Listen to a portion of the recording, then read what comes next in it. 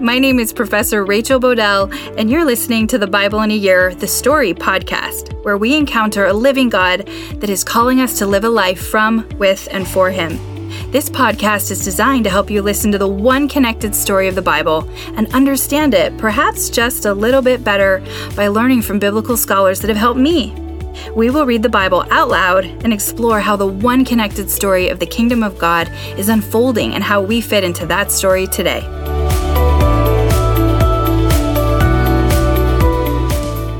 This is day 71, and I'm reading from the NIV version of the Bible, Numbers 22, Deuteronomy 23, and Psalm 105. Numbers 22. Then the Israelites traveled to the plains of Moab and camped along the Jordan across from Jericho. Now Balak, son of Zippor, saw all that Israel had done to the Amorites, and Moab was terrified because there were so many people. Indeed, Moab was filled with dread because of the Israelites.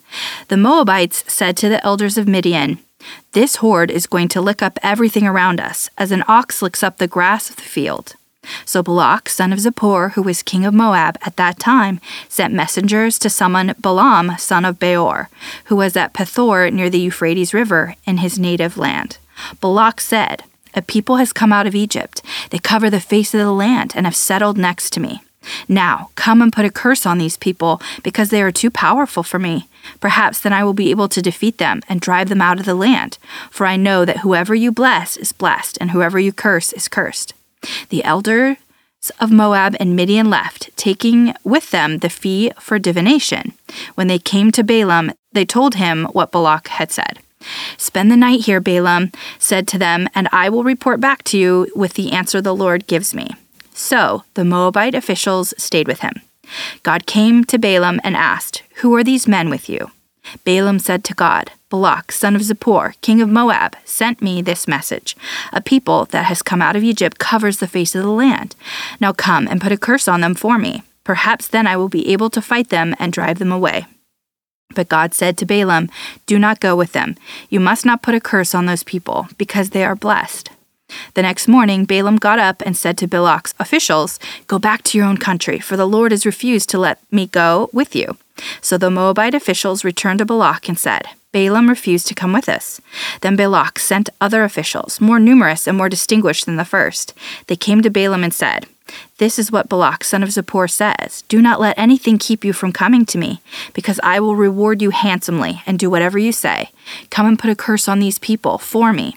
But Balaam answered them, "Even if Balak gave me all the silver and gold in his palace, I could not do anything great or small to go beyond the command of the Lord my God. Now spend the night here so that I can find out what else the Lord will tell me." That night God came to Balaam and said, "Since these men have come to summon you, go with them, but do only what I told you." Balaam got up in the morning, saddled his donkey, and went with the Moabite officials. But God was very angry when he went, and the angel of the Lord stood in the road to oppose him. Balaam was riding on his donkey, and his 2 servants were with him. When the donkey saw the angel of the Lord standing in the road with a drawn sword in his hand, it turned off the road into a field. Balaam beat it to get back onto the road. Then the angel of the Lord stood in a narrow path through the vineyards, with walls on both sides. When the donkey saw the angel of the Lord, it pressed close to the wall, crushing Balaam's foot against it. So he beat the donkey again. Then the angel of the Lord moved on ahead and stood in a narrow place where there was no room to turn, either to the right or to the left.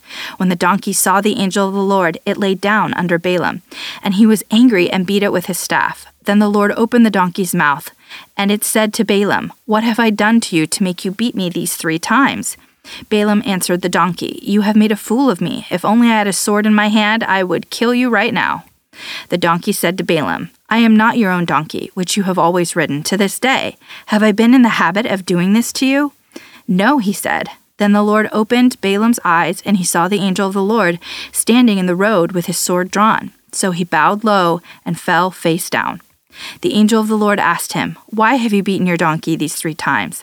I have come here to oppose you, because your path is a reckless one before me. The donkey saw me and turned away from me these 3 times. If it had not turned away, I would certainly have killed you by now, but I would have spared it." Balaam said to the angel of the Lord, "I have sinned. I did not realize you were standing in the road to oppose me. Now, if you are displeased, I will go back."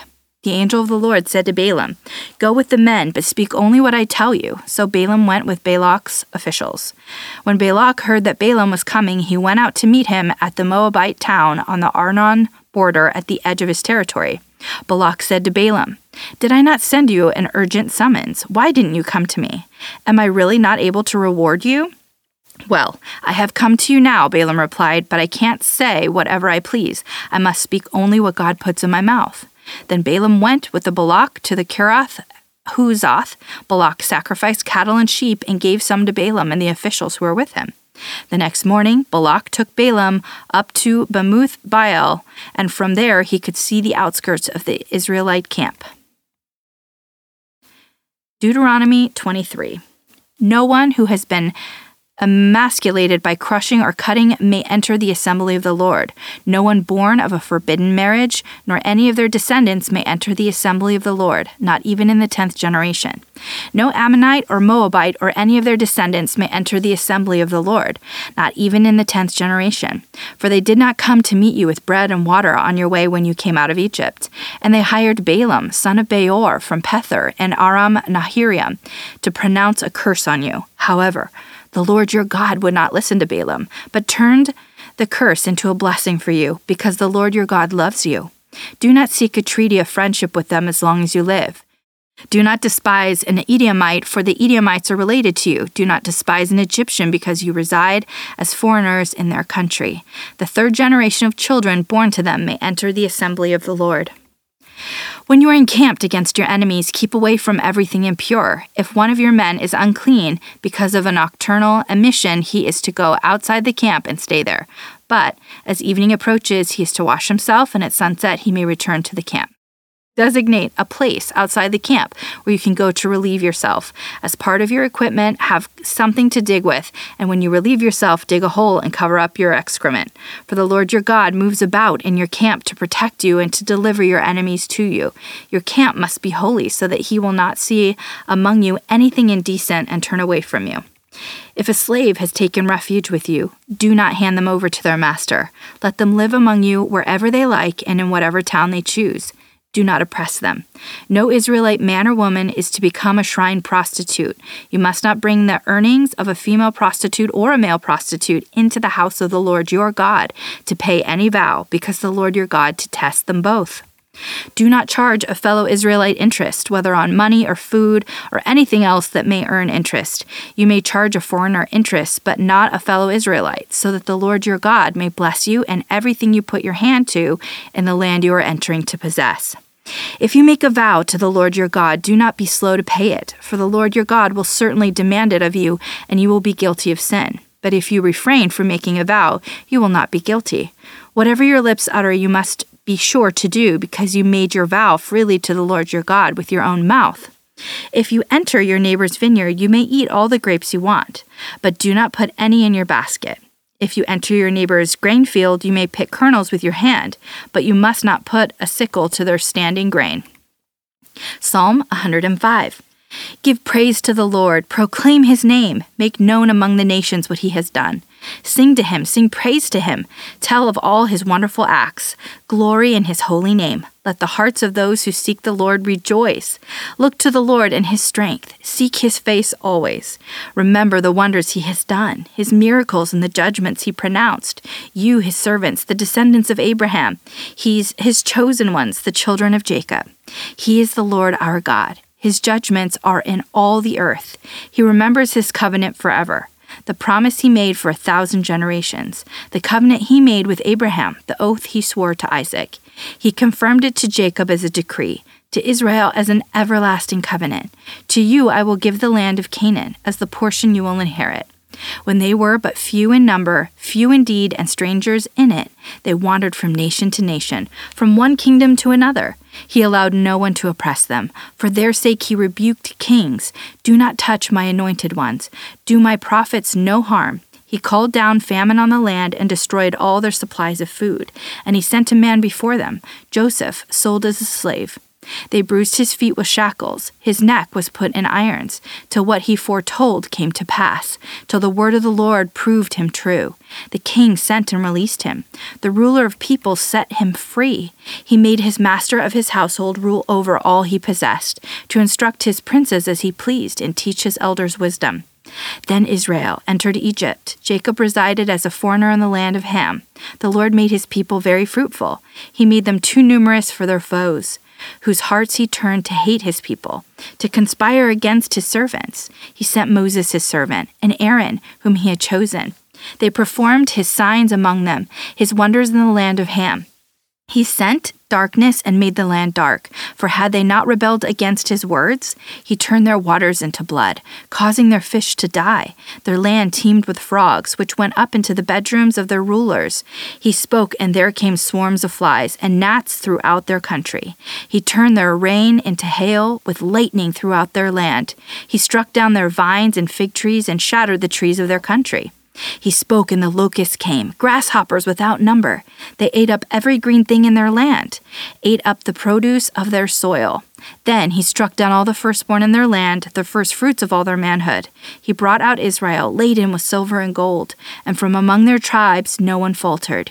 Egypt was glad when they left, because dread of Israel had fallen on them. He spread out a cloud as a covering, and a fire to give light at night.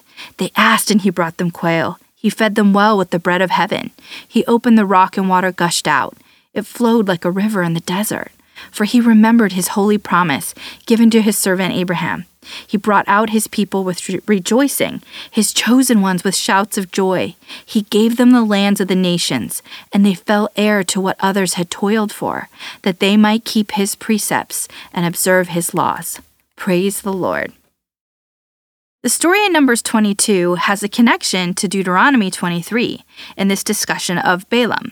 To give context, in Numbers we read about the Ammonites attacking and not letting Israel pass, and Israel destroyed the Ammonites with God's Ark of Victory, settling in that area. Similarly, Og, the king of Bashan, attacked Israel, and with God's Ark of Victory they defeated them and settled there too. Now, Israel has spread to the edges of the plains of Moab. The king of Moab, Balak, knew of what happened and was scared. I know it sounds a little bit like a Lord of the Rings movie. It's going to more so in just a minute. But how cool this story is real. It's God's story and ours, so King Balak sought the help of a mercenary sorcerer, Balaam. Yet Balaam knows God is more powerful, and he cannot curse what God has blessed. Yet, he struggles with greed and deception, going to God and pointing to God as the reason Balaam cannot curse Israel, when that is what Balak is trying to pay him to do. More on Balaam next time. Then, in Deuteronomy 23, we read how the Amorites and the Moabites are not allowed to be part of the Lord's assembly because they were not only not hospitable to Israel, but they tried to hire Balaam to curse them. The Israelites cannot even make treaties with them. Dr. Gary Miller describes a few other important points from his Deuteronomy 23 commentary.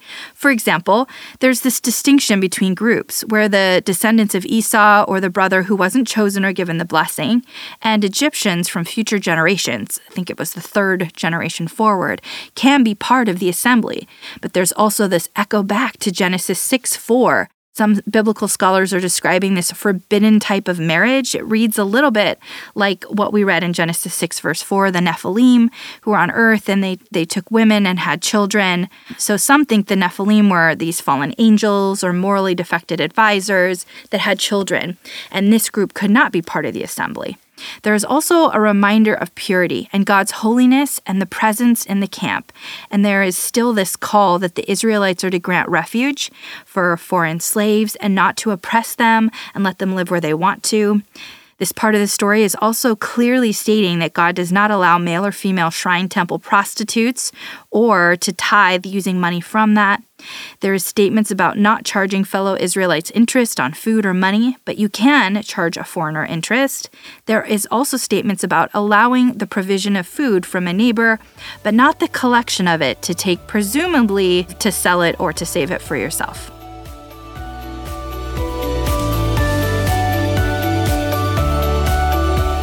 Pray for me, I'm praying for you. My prayer is this, found in Philippians 1:9-11, that your love may abound more and more in knowledge and depth of insight, so that you may be able to discern what is best and may be pure and blameless for the day of Christ, filled with the fruit of righteousness that comes through Jesus Christ, to the glory and praise of God. What is this fruit? It is love, joy, peace, patience, kindness, goodness, faithfulness, gentleness, and self-control.